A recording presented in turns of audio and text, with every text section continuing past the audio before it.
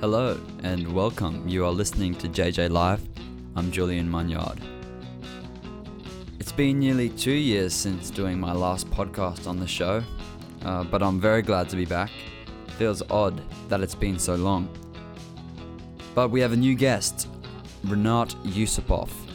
Rinat is a very skilled cellist, having played for world-class orchestras in both Russia, his home country, and Australia, where he resides now. Rinat studied cello at the State Conservatorium of Uzbekistan, and since 1992 till 1999, he has worked as an assistant principal cellist of the National Symphony Orchestra of Uzbekistan and concertmaster of the State Conservatory. Needless to say, Rinat has been around the block many times. He is highly skilled, and I think anyone who hears him play would be truly blown away. In this interview, you'll hear about what it was like for Rinat studying at the Conservatorium, and how he made his way to Australia in 1999, as well as growing up in communist Russia, how different life was in Australia. Rinat started out very young, when his mother wanted all of her children to be very well trained, both musically and academically, as part of a good education. However, for Rinat, music ended up being his entire life. She bought a cello for me and she put me into the special music school. That's it. From that moment, my career was decided. We cover some of the things that changed Rinat's life. His journey from being a Muslim his whole life and then becoming a Christian. And the books that he thinks everyone should read. Rinat encourages young people to stop, think and smell the flowers. I mean, that's probably young people missing in their lives. If you wanted to know more about Rinat, all it would take is a quick Google search for Rinat Yusupov. I will have all the links to his website, his YouTube. I highly recommend taking 5 minutes out of your day to find out what this man is about. He truly is amazing. Again, I want to thank you for tuning in. This is JJ Live. I'm Julian Munyard. I've just finished school, grade 12. It's kind of an odd feeling, and I wanted to know how you felt when you first finished school. Did you know exactly where you wanted to go, what you wanted to be? Yeah, it was really exciting time to finish school, but I think I was very fortunate. My mom brought me to music school, and since pretty much grade 1, I knew that I was going to be a musician. So I knew I was going to be a musician. So after school, I went to the conservatory, and that's the beginning of my career. Yeah. As a musician. So straight out 17, 18 years old. Yeah, we finished when I was 18 and went to the conservatory of music. How long was the course? 5 years, but it was 2 years break because I had to go to army and I served for 2 years. So when did you get the news that you were heading off, got conscripted? Or Sorry? When did you get the news that you had to go off to the army? It's not news. It's compulsory. So basically, every single male person back in Uzbekistan and Soviet Union, when he reaches age of 18, he had to go to army. There's no choice. So you spent 2 years in the 2 years in conservatorium? army? No. I went to the conservatorium and once I entered the conservatorium, then I had to stop my studying. Deferred. Yes, and had to go and serve for 2 years in the army. Yeah.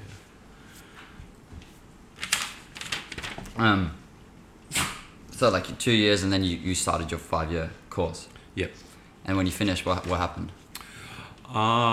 When I finished, after I completed my 2 years service in the army, I went back to conservatory, and when I went back to conservatory, I started the same time I started to work in the symphony orchestra.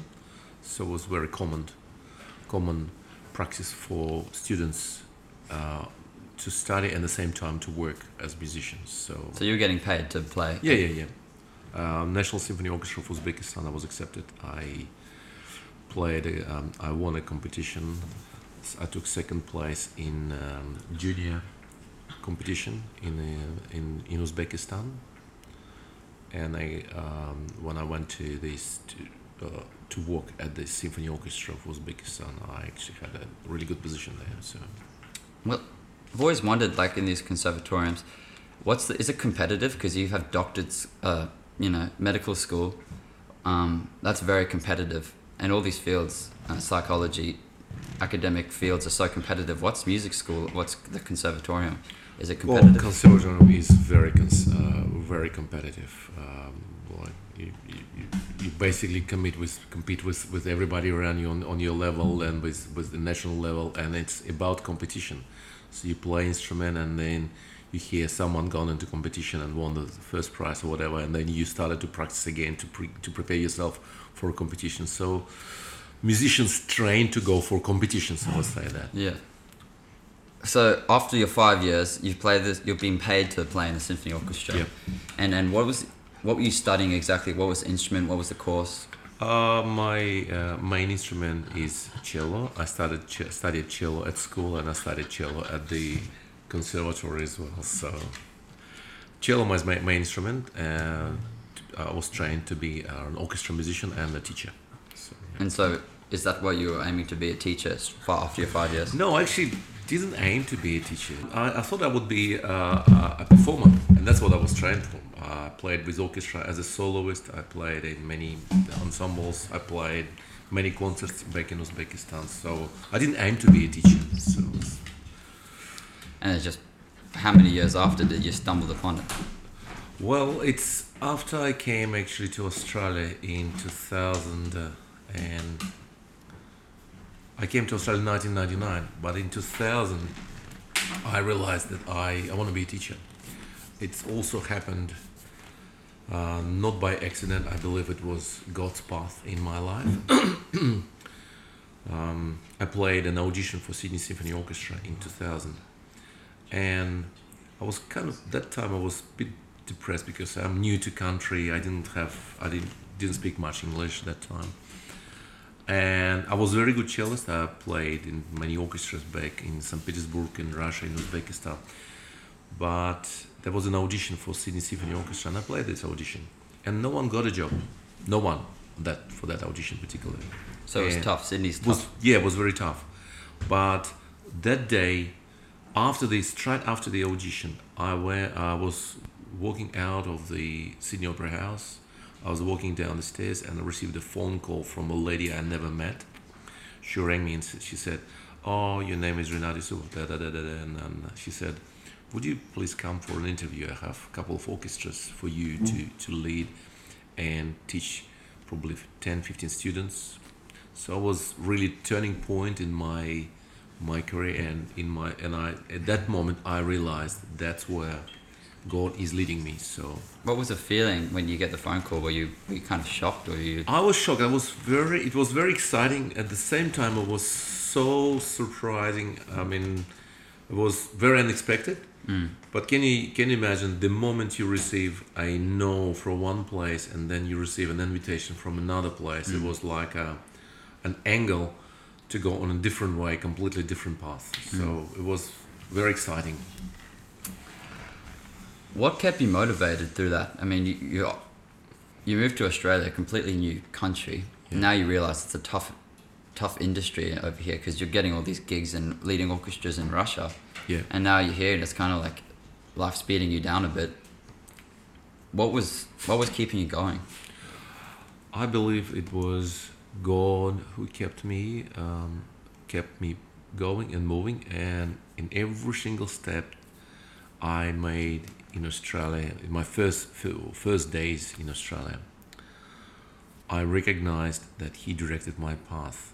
The people I met, and it started slowly growing. I built up my own studio in Sydney. I became quite popular cellist among students, among performers, and I played few concerts there myself as a soloist. But I didn't go back to the orchestra as to work as my career changed to the more teaching field. I wanted to know, in what point in your life did you realize, or did you think you'd succeeded? Was there a point in your 20s or 30s where you're like, this is it? Or have you not reached that yet? That's an interesting question. I think I succeeded the moment I started to believe in God, because it's really a turning point in my life when I started to believe in God. At that moment, I trusted Him in everything I did and all my steps, and that was my turning point. I didn't have as much like ambitions after I became Christian. I started to just to love what I'm doing. I love meeting people, and somehow God gracefully and mercifully led me to where I am now. So it's really that's the turning point in my life. And I believe you have quite a wild story from by meeting God. Yeah. You were once a Muslim, is that correct? Yes, I was a Muslim, and I one day at the very low point of my life, I was traveling on a train, and I was traveling on a train, and cried out to God, God, if you exist, show me yourself. And I saw a vision of God standing in front of me. You see, for Muslim people, to see God in flesh, it's nonsense. It's impossible. But here I am, Muslim guy, sitting on the train, crying out to God, show me yourself, and if you're real, and I'll follow you. And I saw this vision of a man standing in front of me. The moment I saw this man, I knew that his name is Jesus. How would I know? No one gave me Bible, no one read me, no one spoken to me about Jesus. But the moment I saw this person standing in front of me, I knew that this is it. This is Jesus, and He's God. And that was a turning point in my life. It wasn't a materialistic. It wasn't even materialistic. Success wasn't like a. No. It wasn't materialistic. It's not for real, but it was just amazing peace in my heart. So I went out of this train. The moment I went out, I realized I'm a different person. All my worries, all my stress kind of eased down. It didn't disappear, or just like click. Because this was a very low point in your life. Yeah, it was very low point. We were in the midst of divorce with my wife, as you know. We divorced, and then I became Christian. I went to Australia, and then went back to Uzbekistan and remarried. So we're now happy. Husband and wife. So I'm married to my wife twice. It's a wild story. I mean, you don't hear of things like that very often. Yeah, 5 years we were divorced. For 5 years we were separate completely. I was in Australia, she was in Uzbekistan, and I became a Christian. I became a new person, and I established myself in Sydney. I became quite popular cello teacher and music teacher and performer, and then I earned really good pocket money, say $10,000 I could spend easy on that. That, like in 2000, it was really big money, like in 1 month, you know. So, and I decided to go back to Uzbekistan, fix the things that I did wrong in my life, and from that moment we decided to start a new life together with my wife.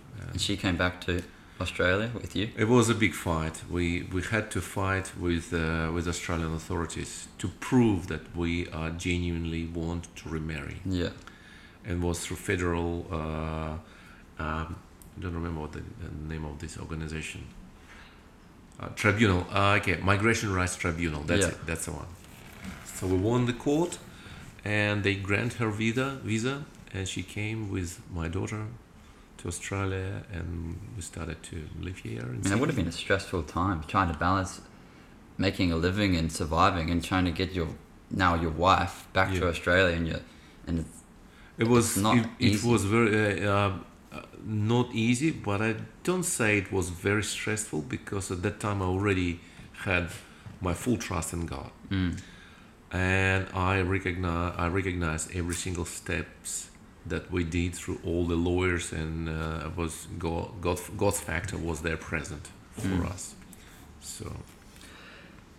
Do you believe there's a certain amount of stress in someone's life that is good for them, that keeps them on their toes?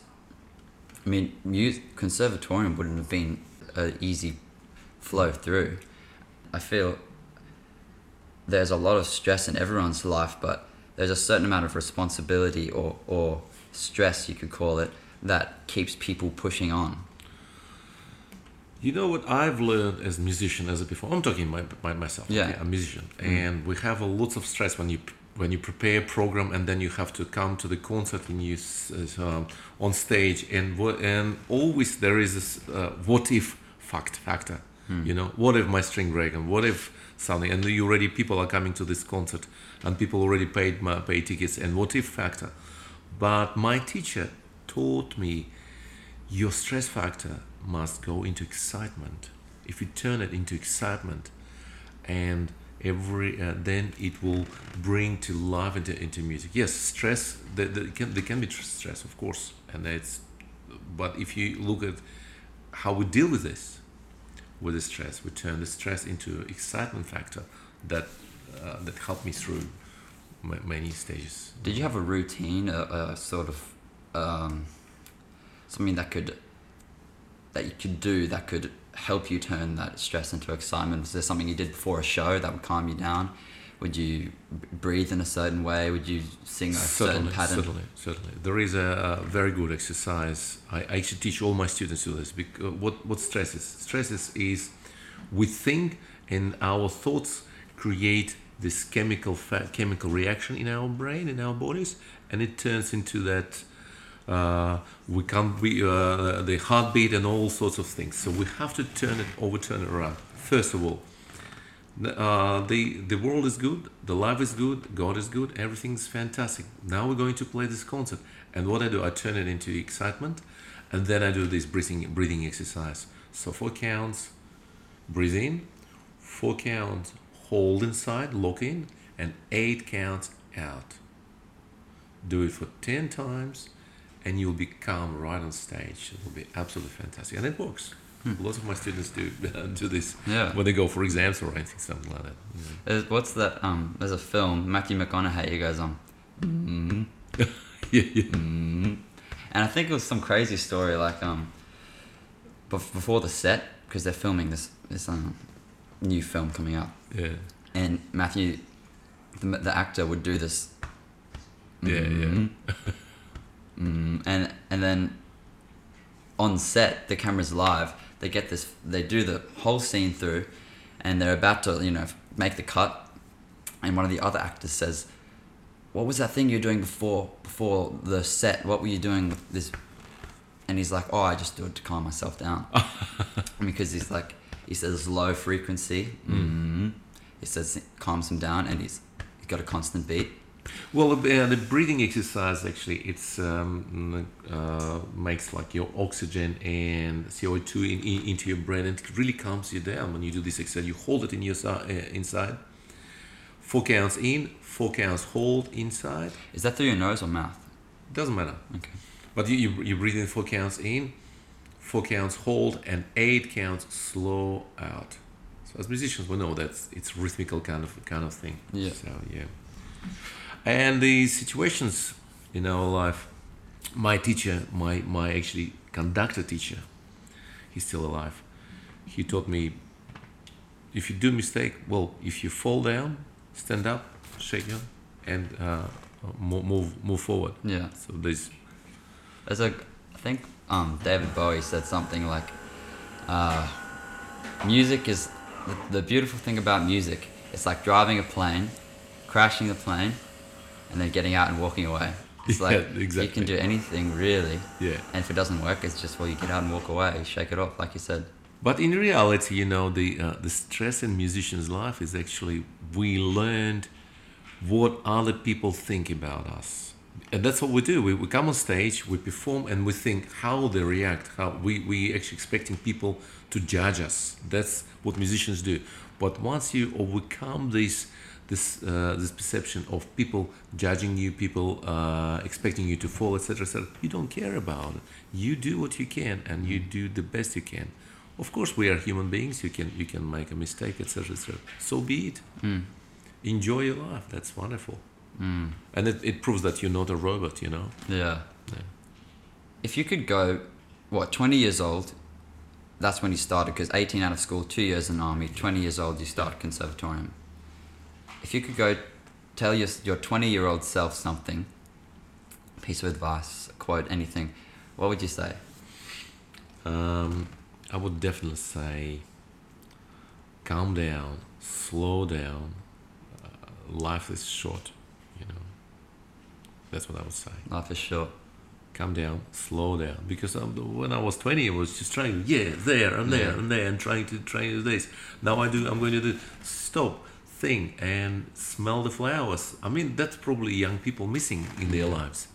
They're just rushing. They do all these computers and everything, and they're meeting other people. But stop, smell the flowers. And probably now I would say stop and pray.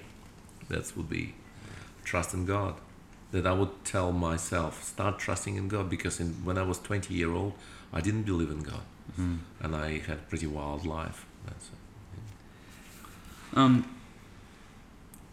Who are some of your personal heroes? Oh, that's a tough one. I have a few. First, my personal hero is D'Artagnan from Three Musketeers. Okay. I love this guy, and I read this book like so many times when I was a kid. But D'Artagnan is still in my heart because he's got this passion, and he's got hot blood, and he prepared to fight to death. That's one. And another hero, I may not be very popular, but recently my another hero became Donald J. Trump. Yeah. I might not be popular. That's okay. But this is the thing. I love people who are going not down the stream. I love people who are going up the stream. If you go up the stream, you make up a history. Yeah. Think about Albert Einstein or Isaac Newton. They did some or even Jesus himself. He didn't go down the stream. He go against the stream. People used to tell him, an eye for an eye, tooth for the tooth, you know. And he said, love one another. So that's completely against. So Donald J. Trump is these days became my hero because he went against the mainstream opinion, mainstream media. So. No, I respect that. I do.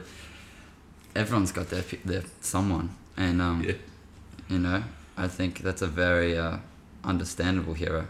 And he definitely isn't going downstream. He definitely is going upstream. Exactly. And have a look at...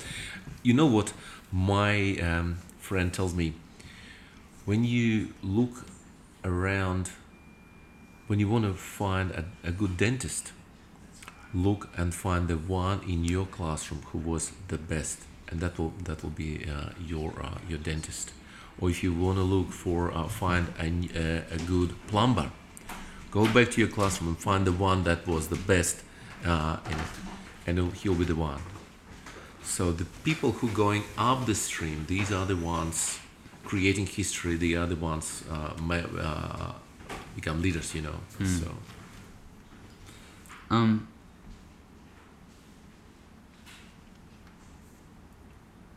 What's some personal advice that a friend or someone has told you that has changed your life? The best piece of advice.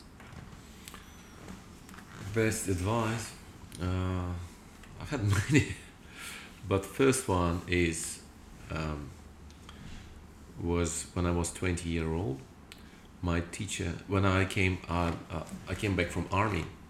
My hands were completely stiff. I couldn't play cello anymore because for 2 years I didn't play instrument, and I was, as you can imagine, I was quite low on my cello technique. And my teacher told me, hold on, don't give up, you will regret it. So that was one, and I didn't give up, and that's where So you came back from the army, your hands are stiff, and you're like, what's the point? Yeah, what's the point to do, because I'm not going to get to that level anymore. Yeah. And I actually thought about giving up cello, and my cello teacher at that time told me, don't give up, give him a chance actually to teach it, give me a chance to prove you wrong. So, and he proved it. Can you imagine a life now if you said goodbye to cello? I can't even imagine it. So I believe it is God's factor. So he didn't allow me to give up. I can't even imagine it. Yeah. Completely different life. Yeah. Another piece of advice I received from my friend, Christian guy, back in Sydney. I was, at that time I used to smoke a lot, cigarettes. And he came to me once and said, "Oh, Renat, you're inhaling this smoke into your body. Do you know your body is a temple of the Holy Spirit? And can you imagine all this smoke come inside and And I felt like, wow, that's really true. I'm just inhaling all this rubbish into my body, my blood. But I was smoking like for 15 years, and I didn't think I was harming anyone. Even though I became a Christian, I was still smoking. I thought I'm enjoying, I like it. So I don't harm anyone. It's my life. I want it. And then when he said to me, in 3 days I gave up. Actually, yeah. What helped you? It was. I prayed to God and I said, Lord, how can I give up it? I was smoking for 15 years. I don't know. And I decided to fast on cigarettes. So I put my cigarettes on my bedside and decided for 3 days I will not smoke one. So I didn't smoke, and I thought, now when Monday morning comes, I will take the cigarette and I will smoke it. I was waiting for that moment. Yeah. And then Monday morning came, I pulled out the cigarette, and I realized I actually didn't want to smoke anymore. So it was a miracle, giving up. Quit cold turkey. Yeah. Say goodbye. Yeah, absolutely amazing. Yeah. That's kind of I would imagine it's a different way to do it, keeping the cigarettes next to you. I mean, if I was going to do it, I'd feel like putting them in the bin. But you wake up every morning, you see them there, and you just resist. No. Yeah, but if you say yourself, Lord, these 3 days I'm not going to smoke. I'm giving up, and I'm giving this money. I'm going to spend on this. It's not that you're fasting on extra cigarettes. If you're fasting not to spend this money, and I'm saying, Lord, praying, Lord, this money I'm spending on cigarettes, please take and use it. And I put the money in the church, etc., etc. But then Monday morning came, I realized I didn't want to smoke anymore. So, you got a big banner. Yeah. A big 3-4 meter banner, or maybe you could attach this banner to a plane and fly it over Brisbane. What would you write on the banner so everyone in Brisbane can see it? Everyone in Brisbane can see it. Man. Wake up, smell the flowers. No. Everyone can smell the flowers, but no. I would say as my turning point in my life was meeting Jesus. I would say Jesus loves you. That my message would be to every single person in the world, and I don't hesitate to say it. Is there something that you believe most people disagree with you about? I think lots of people disagree with me about Donald J. Trump. Yeah. That's one thing. But other than that... but there's a lot of supporters for him. I mean, it's a silent majority, but... Yeah, well, 75 million, I think, the statistics. 75 million is half of American population. And that's one thing. Another thing, probably lots of people disagree with me about Bible, about Christianity. And when I became a Christian, I was a Bible basher, seriously. What did your friends and family think about that? My friends thought at the beginning, they thought I'm crazy. Well, still, there are still some friends who just say, "Oh, that's Renat. He's going off the rails." Yeah, off the rails. That's right. My brothers, my older brother was angry with me because my mom was converted to Christianity when she came to Australia. When she saw me and my wife together, she realized, and she became Christian after 67 years in Islam and Muslim, being a Muslim. So she became a Christian. My brother hated me for that, but then slowly we started to get back to normal again, and now he accepts me the way I am, who I am, what my beliefs. Yeah. So I believe God has sense of humor. He's an Uzbek guy from Uzbekistan, leading a church with old Christian hymns. It's interesting concept. Yeah. What is a passion aside from music what's a book that you'd recommend for some listeners here to read, or a book that you reread regularly? Apart from Bible, I would recommend a very interesting book to every single person. I believe this actually another piece of advice I received like 2 years ago from one of our friends. She gave us a book, and I read it. The book called "Switch On Your Brain." It's very interesting title, and I thought, do I look like I need that kind of book? Switch on your brain. Yeah. But then after reading it, I realized it's the best book ever I found. And it's written by Dr. Caroline Leaf. She's a Christian scientist. She's talking about how our thoughts are turned into chemical reaction, making chemical reaction. Basically, when we think, we create some sort of proteins in our lives, and it really turned my thinking completely into different perspective. So if you think negatively, you create these proteins that affect the whole of your body, and it's physical. If you think positive, it also creates different proteins that creates your body. That's how we walk around and people see you, you're smiling, your face shining, because you have positive thinking, positive thoughts about you don't look at anyone with negative attitude. That's the main thing. So it's kind of like a neuroplasticity. Yes, exactly. Neuroplasticity. That's the term. Yes, yeah. It does have this term, neuroplasticity, and that's what this book about. And I recommend every single person must read it who wants to have a good life. My feelings are there's a lot of high consumption, low creativity, and there's so much. People consume so much in their phones and even the newspaper. I mean, you watch the news and that's you're consuming. And there's like the ratio was so. In my opinion, I think it should be completely reversed. That the ratio, instead of being 80-20 to consumption and creativity, it should just completely swap. And that part of the neuroplasticity is like you're putting your phone away, and you're just focusing on your thoughts. And I think that's even a form of creativity. Exactly, yeah. You're creating. When I have a sore throat, because I did the gig, a New Year's Eve gig, and a week before, Dad was messaging you, what is your secret recipe? Because I believe you have some sort of concoction you make to help your voice. So you mix ginger with lemon, but you mix ginger 1-to-1 ratio, and you mix it in NutriBullet and make it a little like a pate, and then put the 1 spoon into a cup of and put boiling water inside and just drink it. And it really helps you to clean up the throat and hit the vocal cords. Yeah. Yeah. Is there something that happens when you make it too strong? Is it bad if you No, make it too strong? No, not at all. Ginger helps you in every, like it's anti-inflammatory, all these sorts of things. With lemon, absolutely fine. You can drink it. I drink it every day, whole year through. Yeah. Like 2-3 cups all the time. Is there something recently that you've changed your mind about? Not as much. I didn't change my mind. I didn't have any.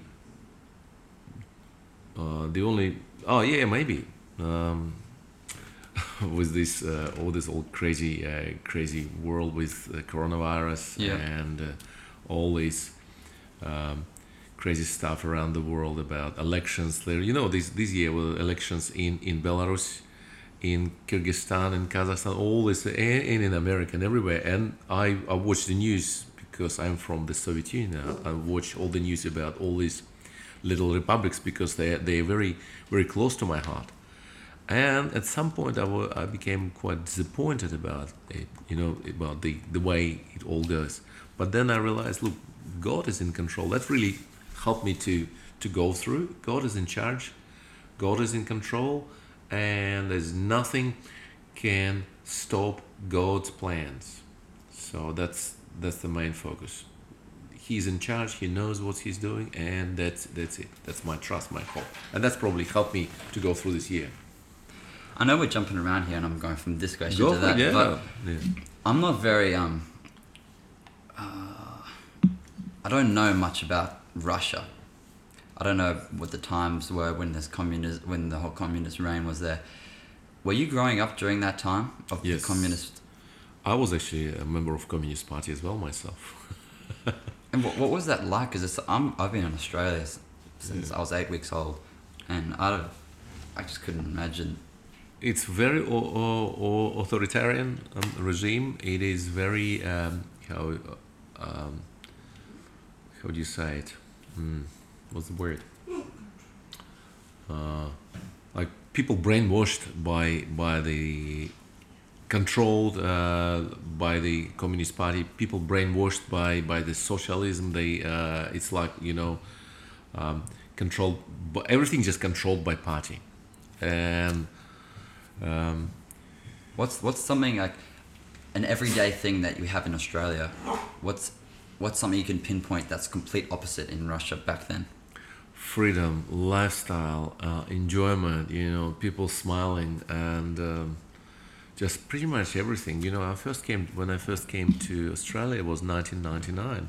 I came to Adelaide. That was my first arrival point.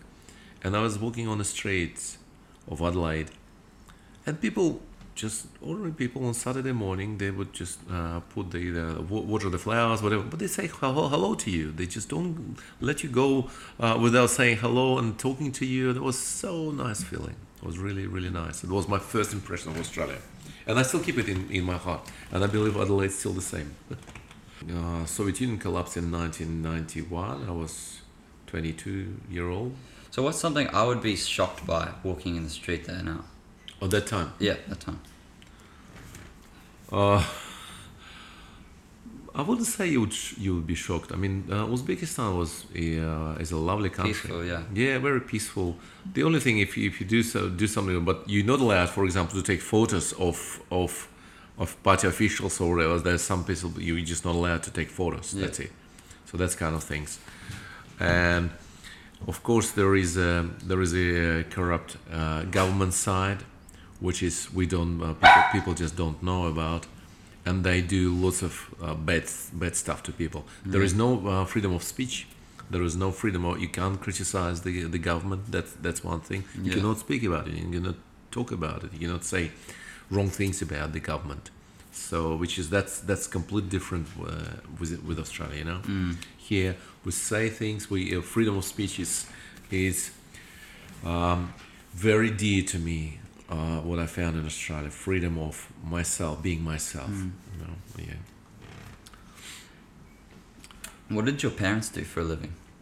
My stepfather was a music teacher. My mother was a math teacher. Okay. So, And so they kind of pushed you onto the road of music, or you just loved it from a young age? No. My mom, she decided to give. I have two older brothers. Yeah. So my mother decided to give all of us music education, and she didn't want us to be musicians. She just wanted us to be well educated. Yeah. So she gave my brother piano lessons. My middle brother was learning violin, and I was learning cello. So I was younger one. She bought a cello for me, and she put me into the special music school. That's it. From that moment, my career was decided. What music do you love to listen to? I love jazz music. I love very calm, peaceful Christian music. It gives me calm and peace, and particularly if you know the words, you know the lyrics, and it's just humming along. So that's what I love. I don't like very loud stuff. Yeah. I used to listen Iron Maiden, Pink Floyd, Yeah. Led Zeppelin, and when I was like 19, 20 year old, so You don't go like through that that. anymore. You've already had your Yeah, stage. yeah, yeah. Queen. We used to play all this music. We were trying to actually to copy them. Do your family and friends understand what you do for a living? Do you even bother to explain to them? That's a very interesting question. There was a world famous Russian singer, Fyodor Shalapin, and there's a story. And one day he sat at the horse carriage, and the coachman asked him, "Oh, sir, what do you do for a living?" and he's a world class singer. He sings in opera around the world, everywhere. And he said, "Oh, I sing." And the coachman said, "I sing too. What do you do for a living?" So trying to explain, I'm a musician. Oh yeah, I play piano too. But what do you do for a living? So that's the question I get to ask a lot. It's like some people just won't understand. Yeah, they don't understand that it's not a career. It's not just for a living. It's your life. Music is my life. That's what I do for a living. I live out the music. So my brothers and my family didn't quite understand why I have this passion. They thought I'm just making fun, playing. Bernard, you must go study something else. You don't need more. Get a real money? job. Yeah. Yes. Get a real job. Yeah. And even my friends who were playing in the weddings and do lots of folk music that played quite well, they used to tell me, "Oh, just give up your cello. You don't need to play this anymore. You earn much more money with the bass guitar than with the cello." So that's. But what advice would you give to other people whose families or friends might be saying the similar thing? Maybe not about music.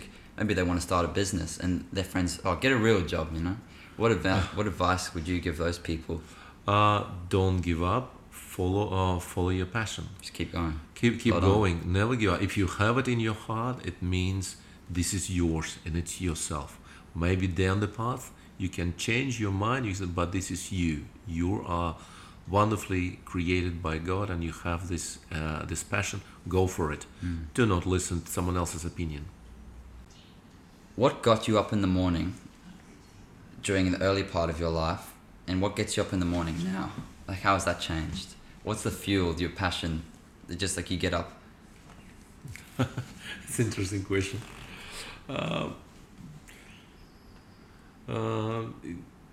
Doesn't have to be it doesn't have to be physical coffee or anything. I mean, like, what's your motivation to get up in the morning? Oh, motivation. That's a good one. Okay, motivation versus when you were like younger to now. How's it changed? Well, younger, it was main thing is to go and get some money for living, because musicians don't get paid that well. So it was really hunting for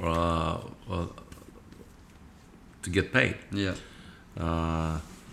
We used to have to work in 3-4 different jobs, and just for example, a kilo of butter would cost $5, which would be our monthly salary in Uzbekistan. Really? Yeah.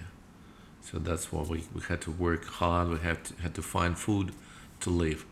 Not like in Australia. In Australia, I wake up 5:30 in the morning to go to my beautiful, wonderful work I love, and I wake up in the morning and pray to God and smell the flowers. But back in Uzbekistan, I had to wake up and go and find living, find money, find food to provide for my family. So yeah. And then now you just wake up and your fuel is just you're lucky to be here. Exactly, yeah. And every time in the morning when I wake up and I go to my balcony, I sit down and I say, "Lord, thank you so much for this, blessing me with this." And I smell the flower again. I see I hear the birds, and I see all the trees around me, and I praise the Lord for that. In this stage of your life, you've pretty much completed, or have you completed everything that you would wish? And if not, what's next? Okay, that's interesting. I'm now still studying. I'm 53 and still studying. I'm studying Dalcroze approach, which is different approach to teach music, and it's passion. I mean, I love it. Can you explain exactly what that approach includes? Well, it's an approach that teaches music through your body. Basically, your body becomes your musical instrument, and through your body you understand music better. You understand rhythmic perceptions better. Through your body you can feel the music. With my children, for example, with my year 5 or year 6 kids last year, you can't even imagine listening with year 6 kids listening to Tchaikovsky piano concerto, and we did, and they loved it. Or listen Symphony Number 40 by Mozart with students from grade 6. So you call it, I mean, that's quite of a different approach. Absolutely. Teaching music to grade 10, 11-year-old. Yeah. It's a different approach, and that's what I'm learning. I'm studying it. I started it back in 2017. I started to feel that I need to do something with my own education. But you're going upstream. Yeah. Exactly. I'm going up the stream. Yeah. That's it. Yeah. And so you're still studying. I'm still studying, yeah. And what is your goal with the studies? Is it just for your personal education gain? My goal is to become even better teacher.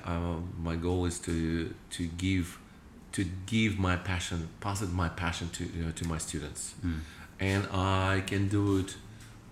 As musicians, we always have to learn. If you stop learning, you stop living. You stop playing music. So we always have to learn, and a good teacher is actually a good learner. So I'm trying to be a good teacher. Are there some kids that you're teaching that you can spot that are you think that could be successful musicians or even other professions? That's a very interesting question. Jacques Dalcroze said once, every single child born to be an artist. Because every single child creates, imagines, and experiment. That's what artists do. We create, we imagine, and we experiment. We crash the plan and then we walk out. Exactly. Yeah, exactly. And children, they are. That's what Jacques Dalcroze said. Every single child, and that's what actually hooked me into his teaching. Every single child born to be an artist. We just need to explore it. And then my job is not to create musicians. My job is to give them a love for music, and then God will take the rest. So at the moment, you're teaching prep to 6. Yeah. It'd be quite interesting seeing them as the children progress, I'd imagine. I mean, you look at some of the grade 1s, and then you look at the grade 6s, like. Oh yeah. That's very interesting progression, and I see them, and already I created a kind of a culture within my classes, so they know what to expect. Yeah. In grade 5, and they know there will be some activities they will love, and they're looking forward to it. So they're coming, and we enjoying, and it's like a fellowship with students, you know. Yeah. You share I share with them my passion, and I see them giving back to me. They continue. Some of them will continue, some of them not. So be it. But I'd say that you've really changed the way music is taught in the school. I mean, for the listeners listening at the moment, I went to Glasshouse Christian College, just graduated, and Renat is the teacher at the college. And as he just said, he's teaching prep to grade 6, but I've gone through prep to 12 at the same school, and I didn't get taught by you, but music was different to what I see now. I'm walking past the classroom, and the kids are all dancing, and as you said, listening to Mozart, and completely different way of teaching than what you think you'd teach at grade 6. Oh yeah, I really love it. I enjoy it, and again, that came to me through exploring of that method of teaching music. Dalcroze, I think it's the way to teach. Look, Renat, I really appreciate you taking the time to do this, and I really think that the listeners will find great value in what you have to say. So thank you very much for coming on the show. Thank you. Appreciate it. No.